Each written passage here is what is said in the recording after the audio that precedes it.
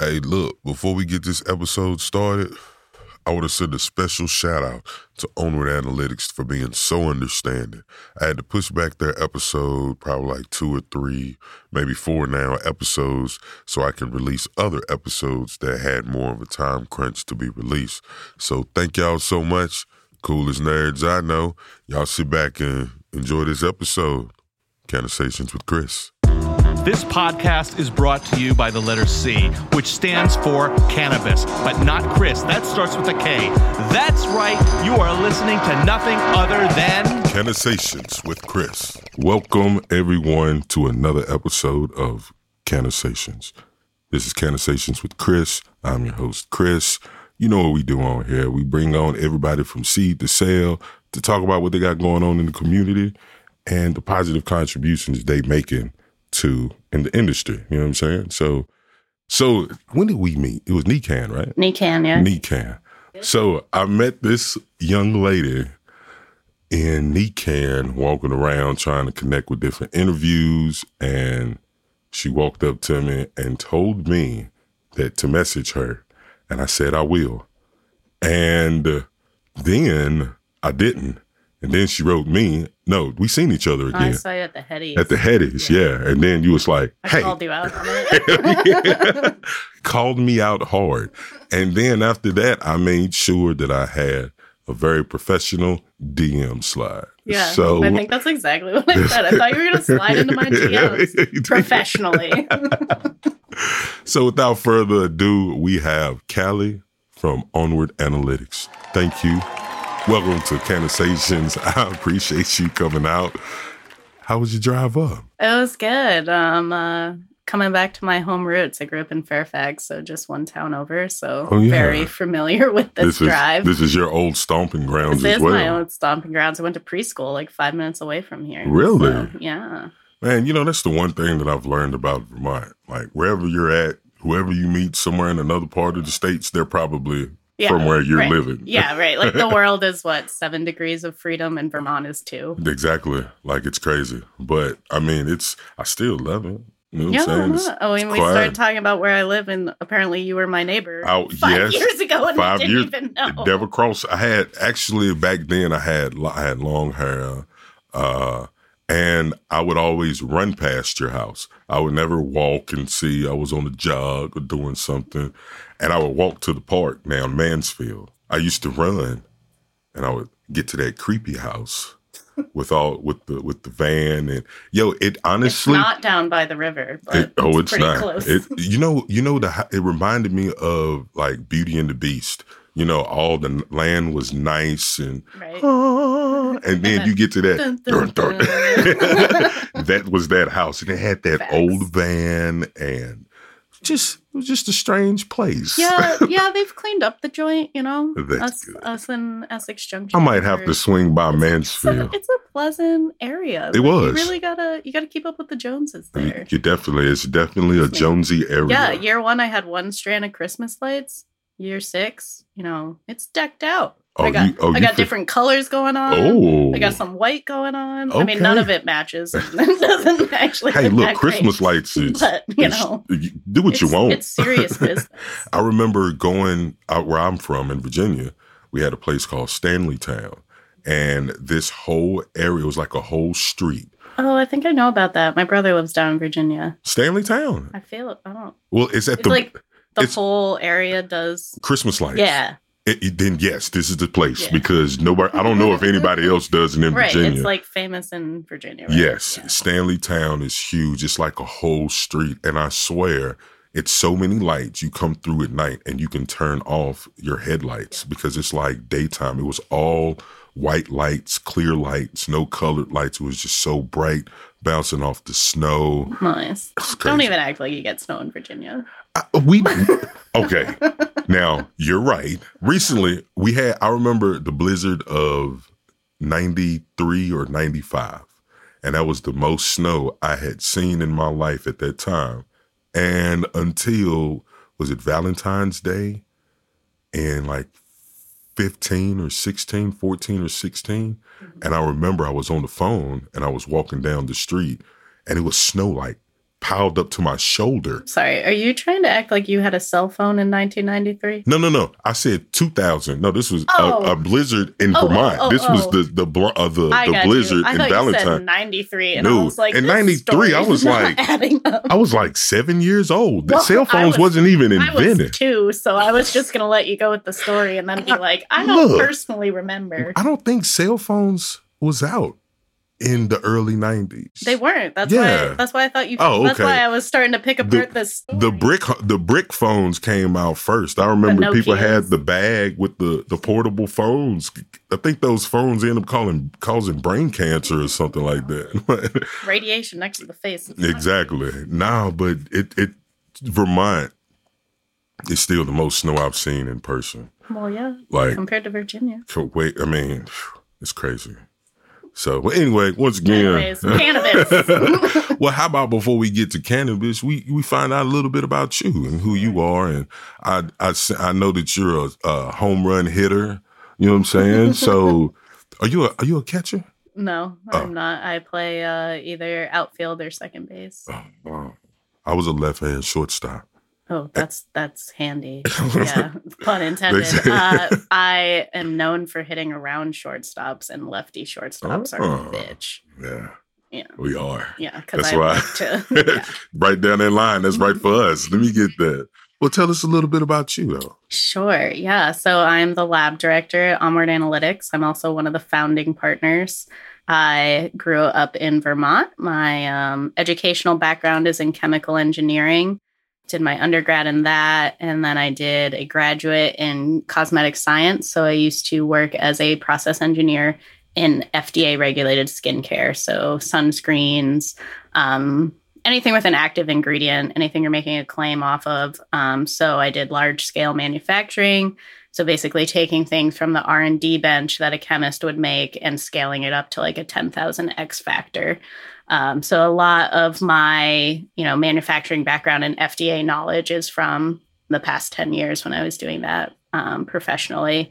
And then I got into cannabis while I was still there with the CBD bump. So when CBD kind of first came out in the market, it was like, this is going to be regulated by the FDA. It's a little unheard of that it still hasn't fallen underneath FDA regulation fully, just because Epidiolex is an approved drug product. So it's one of the first ingredients that is kind of taking a different path than any other active ingredients. So anyways, I built out a cannabis product development program at my former employee to take on the CBD bump. And then COVID hit and hijacked the FDA. So they have a beautiful product development program for CBD, but it just didn't end up being as useful to them as we originally thought, just because the FDA still hasn't really grabbed a hold of CBD. But it worked out really well for me to kind of bridge my career into the legal cannabis market, which I was waiting for. So it allowed me to stay in Vermont and be in the cannabis scene, but, still working at, a large manufacturer and kind of, gain experience that way. And then I got approached about starting the lab, and it was perfect. It was right as my job was ending there. And so I switched gears. I was one of 4 founders that originally started the lab. Unfortunately, I'm the only one left out of that founding group, but unfortunate that, the other founders are not still around, but very fortunate in the sense that they really set me up to hire out the awesome team we have now and just kind of grow our lab and grow our business our own way. That's dope. Yeah. Man, that's crazy. I should have asked you all about that before, because you said a few words in there that I was like, what is that? Which one?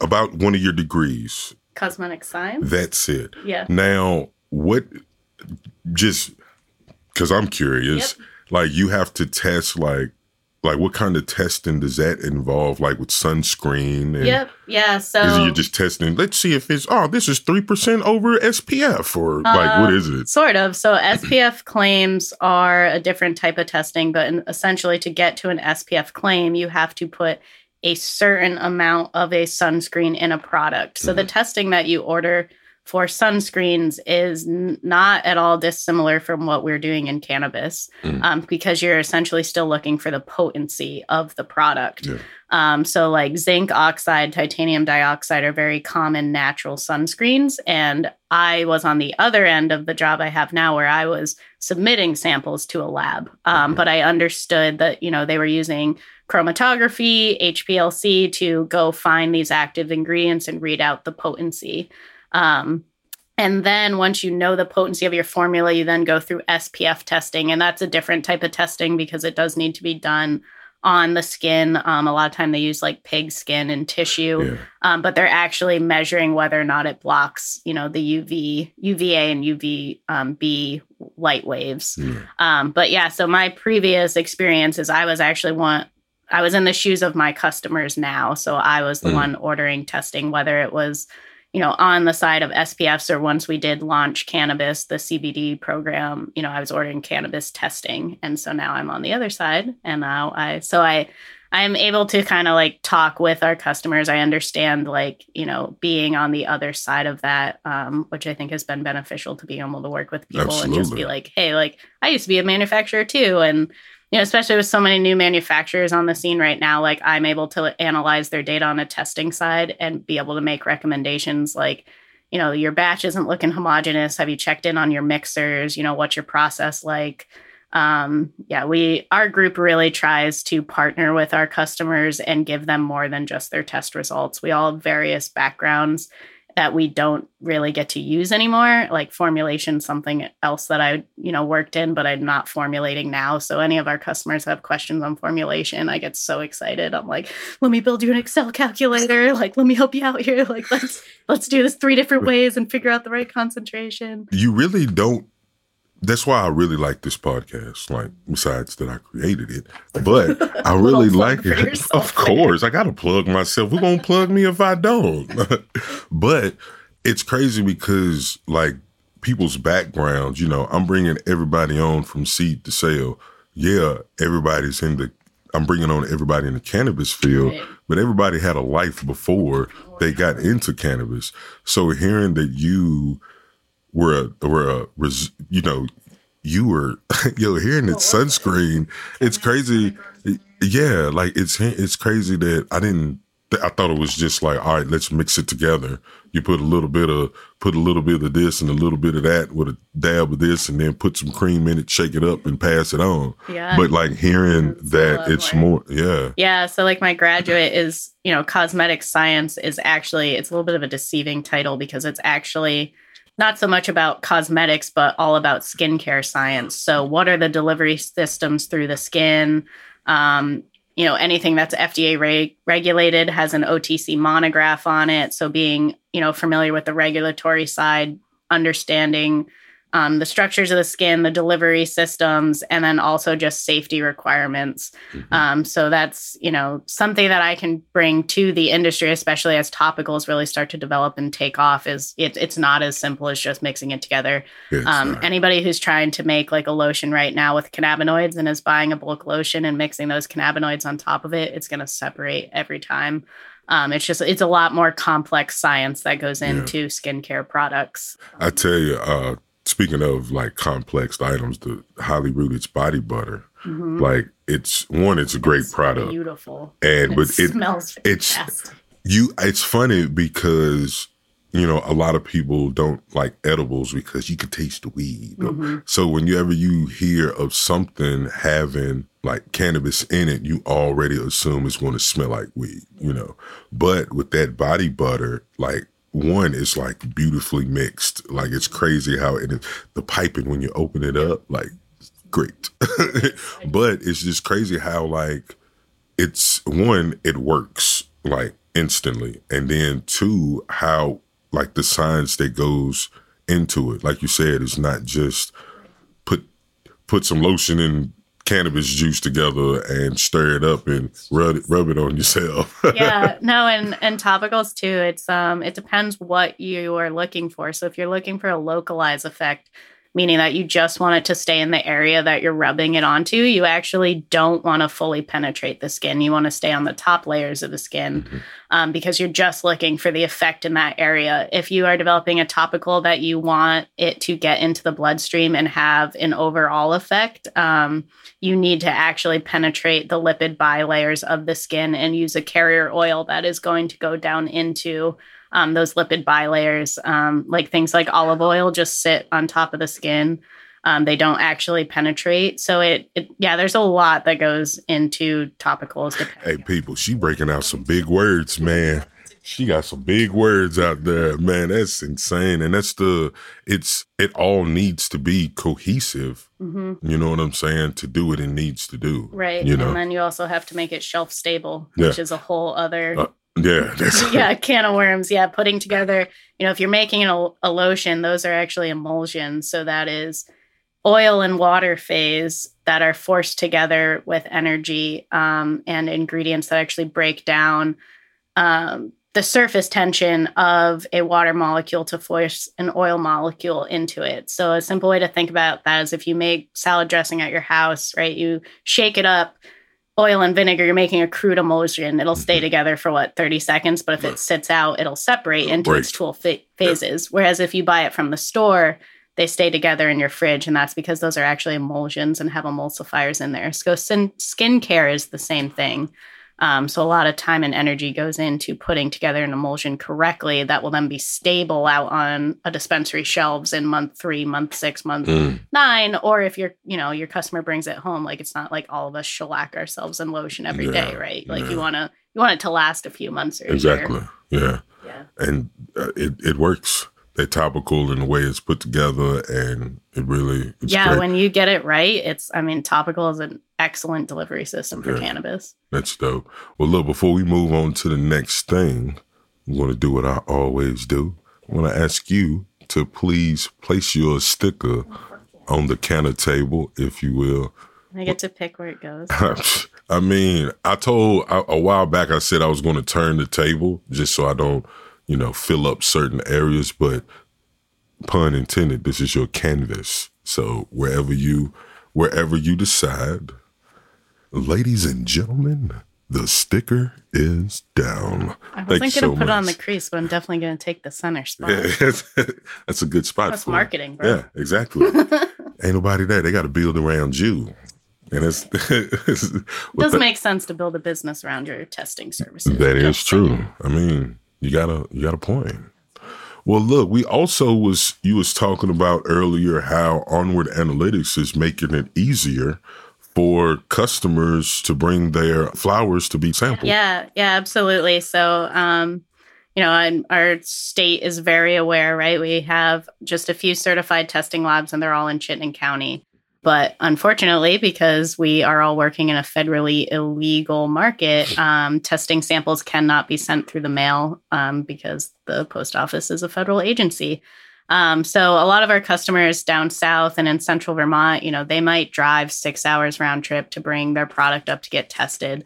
And we fully acknowledge that, that's burdensome. These are small companies. A lot of times we see the CEOs or the leaders of these companies are the ones driving the samples. And if you just think about, like billable hours and the tax that takes on your company to have a whole day out of a week or however often you sample, 2 weeks, 3 weeks, that you're just driving all day, to bring things up. Like losing a lot of daylight. You're losing a lot of steam. Yeah. So now that we are up and fully certified, we're really focused on, how can we serve our customers better? So we just launched our remote sample submission program.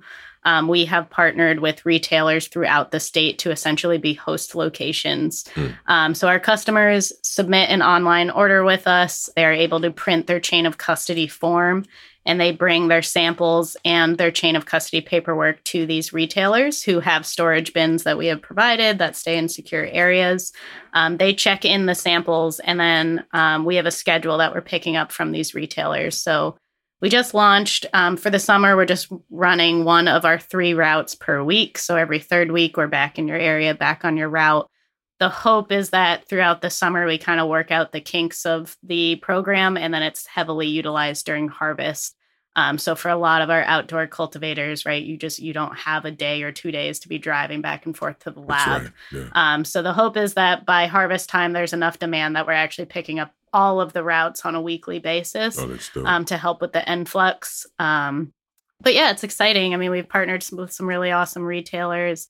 We have Flora Cannabis in Middlebury, somewhere on the mountain in Rutland. We have Juniper Lane in Bennington, Vermont Bud Barn in Brattleboro, Tea House in White River, Capital Cannabis Montpelier. We have Higher Elevation in Morrisville, Northeast Cannabis in St. Johnsbury. And as of today, we have Kingdom Boys up in Derby. They just opened their retail location last week. That's awesome. So they're going to be our third location for that.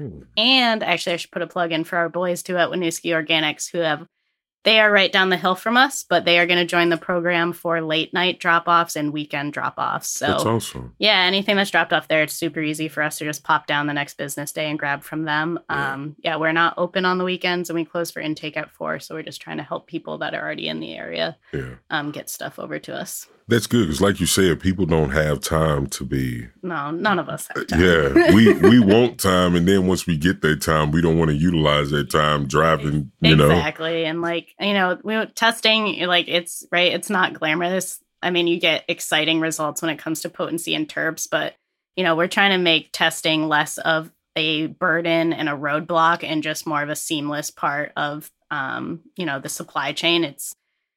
I don't know that you can argue against testing. It's extremely important when you are putting product into a consumer marketplace to ensure that it's safe, not only for the end consumer, but just also insurance for your business. Yeah. Nobody wants a product recall. That's the worst thing that can happen to your business.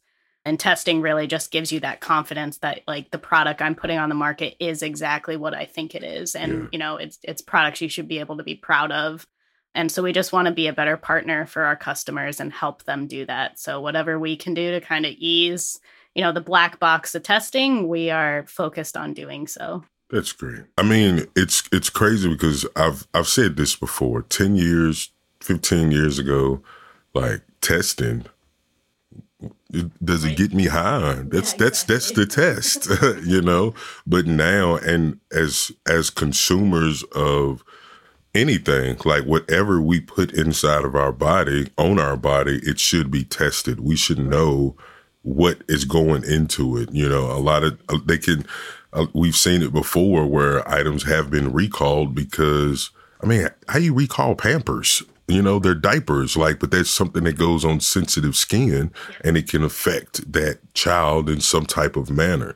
With all the it's good that we have testing out here so we can be and I know a lot of smokers really don't care about, where it comes from. Just, is it good? Mm-hmm. But it's good to have that. Outside of, potency and terps and flavonoids that are saying this is the experience you're going to have, you do want the back to just be, I don't even have to think about it. Mm-hmm. I know it was tested. I don't even have to question, can I see heavy metals? Can I see pathogens? We want the end consumer to just be if it's being sold on the Vermont rec market, it's good. Yeah. I know it's been tested. The other upside to testing is we're all fighting an uphill battle being in a cannabis industry, right? We have, for as many cannabis supporters as we probably have twice as much haters. Mm-hmm. And testing is a way to show anti-cannabis groups that this is a safe and professional industry. We are serious businesses. We're here to stay. We are taking this serious just like any other regulated market. Just like all the fruits and cookies and stuff on the shelves. And it's just like we were talking about skincare initially. A lot of people probably don't realize that all those products are tested. I didn't. I just said that. I didn't even know there was a testing thing for. Right. And that's the point is as a consumer, you don't even have to think about testing when you're buying a lotion because you have basically, it's been ingrained in your brain that product's safe. If it's being sold at a store, it's safe. So that's the whole idea is you shouldn't really have to think about testing. You should just be able to go to a retailer and just automatically know that, this product's safe because being sold on. Shouldn't have to look at it to be, what they look funny. You know what I'm saying? Or this smells weird. Yeah. It shouldn't be like that. It should just be. It should just be second nature. Second nature. It's being sold at a licensed establishment. I know that, the businesses did their due diligence and this is safe. Yeah, safe for me to consume. That's cool. Well, look, can you speak? I need to stop saying, well, look. That's one of mine. It's always, it's Listen like, here. I should say that? Yeah. Well, listen here. No, Can that's you? yours. No. Well, my next question is about the testing. Mm-hmm. Like, what entails testing? Like, do they bring y'all the flour and y'all smoke it, or? I wish. That is like, I mean, right. I'm sure all of our businesses have the jokes we get tired of. And absolutely ours is like, oh yeah, you test cannabis, wink, wink, nudge, nudge. And we're just like, yeah, the sad reality is we don't even get to consume anything that comes in as a testing lab, right? Like a lot of our customers are, they're super chill. They're awesome. And they'll be like, I put a little extra in there for you guys. Just and like the sad reality is anything we do not consume in the tests themselves, we have to legally destroy. So we actually have to mix it with compost and sawdust and make it unusable if someone pulled it out of a dumpster. So I don't think nobody going through. Hey, look at all these. Look at all these nugs. We comply. And you are doing 100% what you're supposed to. But me, on the other hand, I don't think nobody's going. I don't think the world's that hard. But, on the off chance, whatever, some 16-year-old kids get a bright idea and go in our dumpster. I guess. Anyways, so all of the products that come to us, we basically hit the supply chain the whole way through. So we see flour, we see distillate, we see rosin, we see edibles, we see topicals, tinctures, anytime it's moving, from licensee to licensee and requires testing, it's coming to one of the testing labs. So the first thing that we do, you take in the products, and prior to anything going into our instruments, we have a series of sample prep methods that have to take place. So, that some people kind of have the idea that we are able to like take flour and just put it into an instrument and it gives us the potency reading. That is very far from what we do. Actually, everything that comes in, basically the first step is it gets mixed with an extraction solvent. And these solvents are different for the different products we see. So for flour, we're using the same one, but edibles is the biggest range. So, chocolate likes a different solvent than caramel likes, that likes a different solvent than marshmallows that likes a different solvent than vegetable shortening. Yeah. So our team has put a ton of effort into the actual sample prep methods specific to edibles. Sometimes there's this really obnoxious pattern that you see if you don't have the right solvent mixture, you'll basically grasp 2/3 of what's in there for cannabinoids. And that's kind of our trigger to then go to our customers and be like, hey, what's your ingredient list? What are we missing here? And it's a lot of the solid fats that hide the cannabinoids. So things like vegetable shortening, butter, peanut butter. Cannabinoids, they're oil-based molecules, so they basically latch onto these fats, and they're just really hard to pull out correctly before it goes into the instrument. So once something's mixed with its extraction solvent, it then goes through all these fun things. Some, have sonication, some have vortexing. There's all sorts of different operations that happen, but essentially all of that effort is to then separate the layers and take the cannabinoids from the oil layer and put that extraction into our instruments.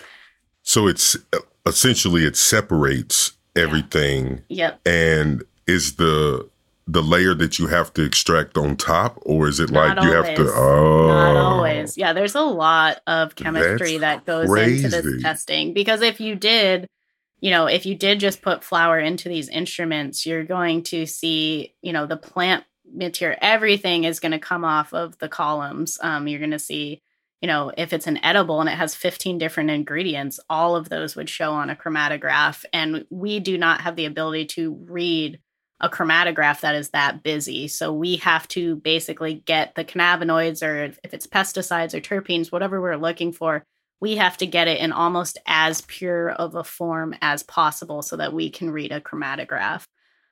So next it goes into, our instruments. The majority of our instruments, we are using chromatography.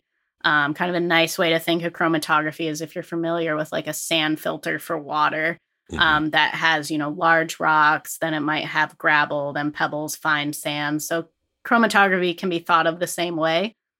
Not all columns have media at varying sizes, but essentially they're these small columns that are packed with media. And then you are pushing your sample through either using a gas phase or high pressure liquid. So HPLC, where we run potency, is high pressure liquid chromatography. So that sample is being pushed through this column. And then based on the molecular weight of the molecule, it's going to come off of the column at a different time. So prior to running any samples, we go through validation and we get standards for THC, THCA, CBD, CBDA, and you purchase these pure standards. And so you understand running your method that, CBD comes off at this retention time. Delta 10 THC comes off at this time, and you validate your method, and then you run a sample through. And you know that if you see a peak at that retention time, that's Delta 9, that's CBD, that's CBC. Then you take a chromatograph, which is lots of big waves, bell curves essentially, and we do some calculus too that we all loved in high school. And you're basically taking the area under the curve to figure out the concentration of that sample that was run through the tool.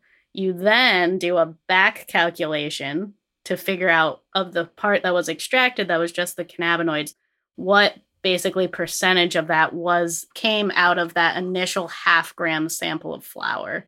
So there's a lot of math that goes into it on the front side, and then equally as much math that goes into the back side. And then that's how we're able to say, out of this 0.5 gram sample of flour, 20% of its composition was THCA and Delta 9 THC. All right, I'm going to tell you, they're going to have to run that all back, because what's going to happen is they're going to hear something. They're going to be like, well, what's that? And then when they start paying attention again, you're going to be like 3 miles down the road. No, it's great because these are the things like we need to know. Yeah, like this shit's not easy. It doesn't analytical chemistry. Like anybody Jesus who's interested Christ. in getting into this, like you better be good with please do not math. think we're just smoking this stuff in a laboratory. Like it's some sophisticated chemistry happening, and that's just potency.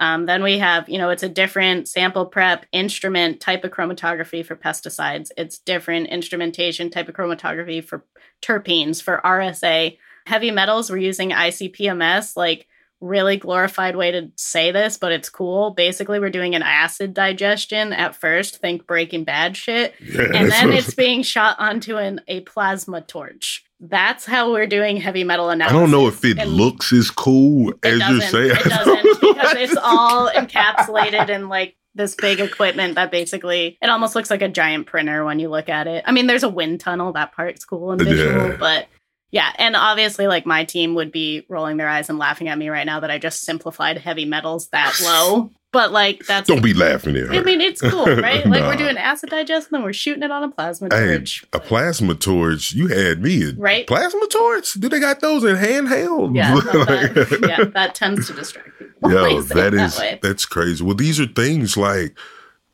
I want to change that right there, because we don't know what goes into testing.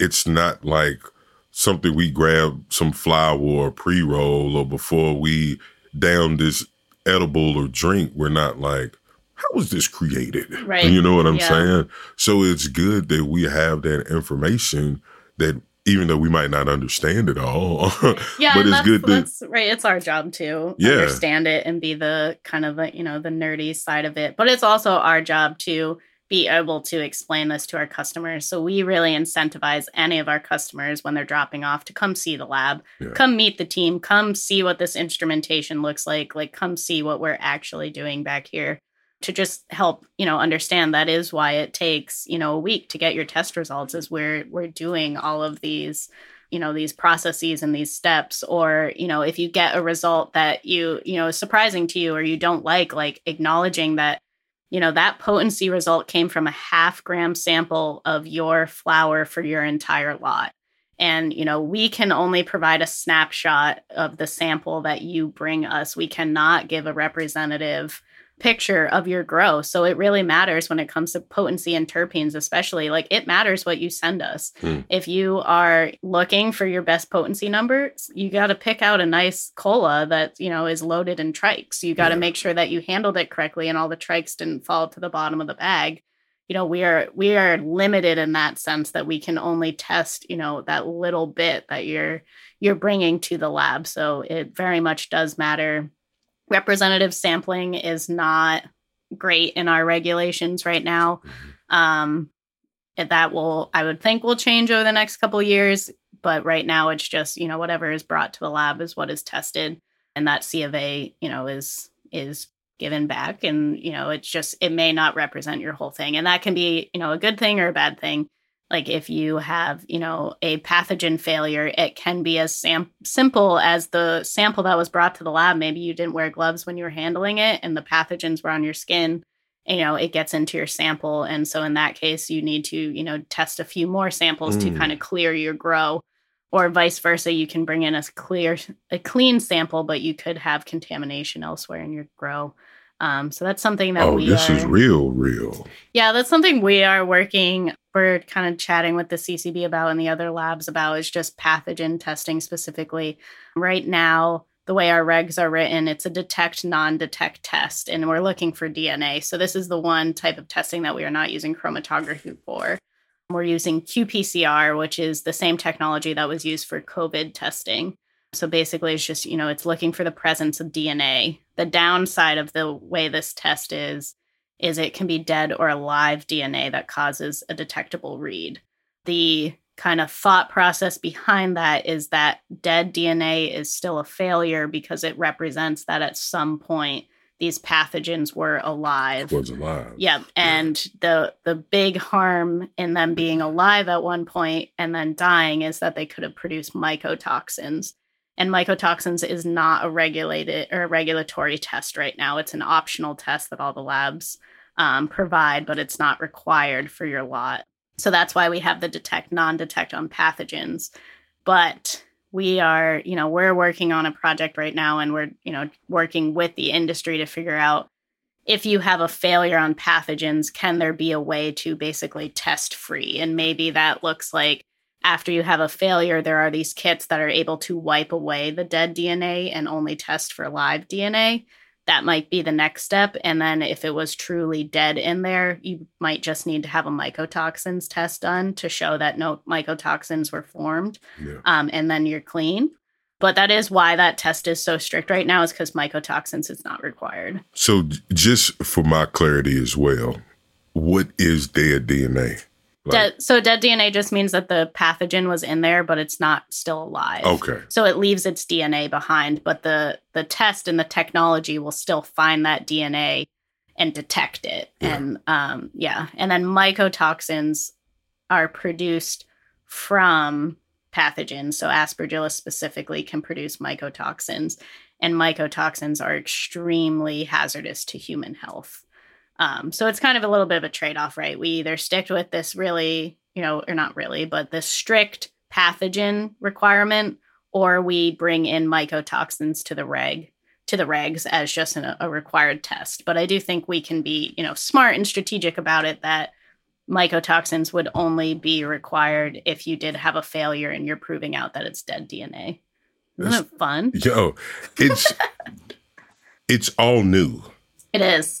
So that's what it is. It's like I said, like certain things you say, it's like, whoa, I never thought pathogens or DNA would be on. Of course, if you touch it, your DNA is going to be on it, like because your body produces oils and things like that, so it's going to be on it. But there's also other avenues for different types of pathogens to get on the flower or whatever you're testing. Yeah, and just to be clear, we're looking for the DNA that is specific to these pathogens. It's not that human DNA would cause a failure by any means. But yeah, like speaking of new, like that's the thing is, this is year one of the Vermont industry. Like we all did a great job putting our best foot forward, but like it's now like up to us as an industry to basically like move the regs in the direction that they should really be in. Like that's just how you start. You have to just start somewhere and start improving on them. And our lab is really focused on that. And we really like to partner with our customers to just be like, we acknowledge that this pathogen reg is, it's hurting people. There's no way it's not. But it's like, okay, well, we can't just get rid of pathogens, right? This is an important test. So how can we as a community create a better path forward to both keep the consumers safe, but also to keep our growers and our cultivators, in business and moving forward with good product? That's what's up. Because they want to have good product. Right. Because Yeah. if some shit come back hot, then exactly. you've just been introduced to cancel culture. Like nobody's really going to. In the I used to work and run restaurants. So one bad review would take the place of 10 good ones. Oh, absolutely. You know what I'm saying? So if you're told that, hey, this was in it, people probably don't even know what you're telling them, but they're like, it sounds bad. And I mean, of course it is, but that could be don't get that. That was, so it can be very damaging to someone's business. Right. Absolutely. Yeah. Yeah, and that's just, it's, I mean, I hear this a lot, but the industry really is going to be what we make it. Like, what we make it. We're not, yes, the regs that are in place right now, we all need to adhere to, but that doesn't mean that like the scientific community and the cannabis community can't band together to propose stronger regs. And stronger regs doesn't mean more testing. Like it's not like we're like, okay, now everybody has to get mycotoxins. It's like, how can we use the testing to be strategic about keeping our consumers safe, but also not costing our businesses out of being in the legal market? That's right. I like that you tell me I'm right. It's nice. I be trying. You know what I'm saying? It's very soothing. Thank you. I try. No, man, it's crazy. Like I said, all this information is new to me, and it's kind of new to you. It is, but you've kind of been in this realm, to learn what you've learned and kind of translate it into flower and just kind of tweaked and adjusted what needed to be done. Yeah. So yeah, that's awesome. Yeah, and that is, that is what you want out of a testing lab, right? You don't want us to be cannabis experts. You don't want me to be an excellent cultivator. You don't want someone to be an excellent extractor. You want us to understand analytical chemistry and then also regulated markets. So 3/4 of our team is actually coming out of FDA industries, not just myself. Some of our lab group is coming out of pharma, analytical testing for pharmaceuticals. And, it's important that we are, because what we bring to the table is, if you guys have ever worked with the FDA, like the FDA can be absolute overkill, right? There's some there's some really good things that the FDA has put out, and there's some really just the FDA has gone way too far, and we have been exposed to all of it. And so what we're kind of trying to bring to our market and our community is, let's take what the FDA put in place that makes sense, but let's not go crazy. Yeah. And that's what we're really trying to bring into, our community is like exactly what we're saying. Like, let's be strategic about testing. Like, how can we basically perform the least amount of testing that's going to keep everybody safe? Mm-hmm. We don't want to end up like California, where they're just like going nuts with testing, in the sense that like people can't even afford to be in the legal market. That's the opposite of what we all want.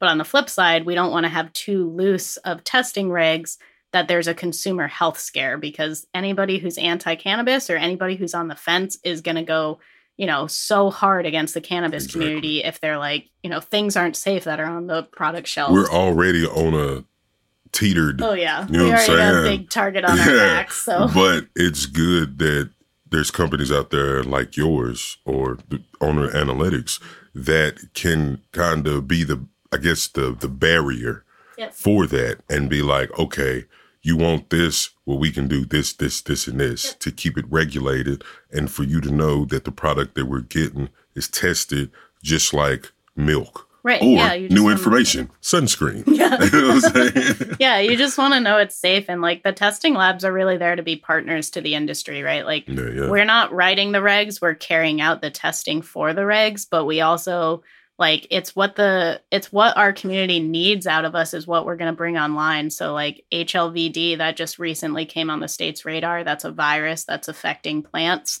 It affects the vascular system and can drop your potency and terps by about 50% and just really wreak havoc on your grow.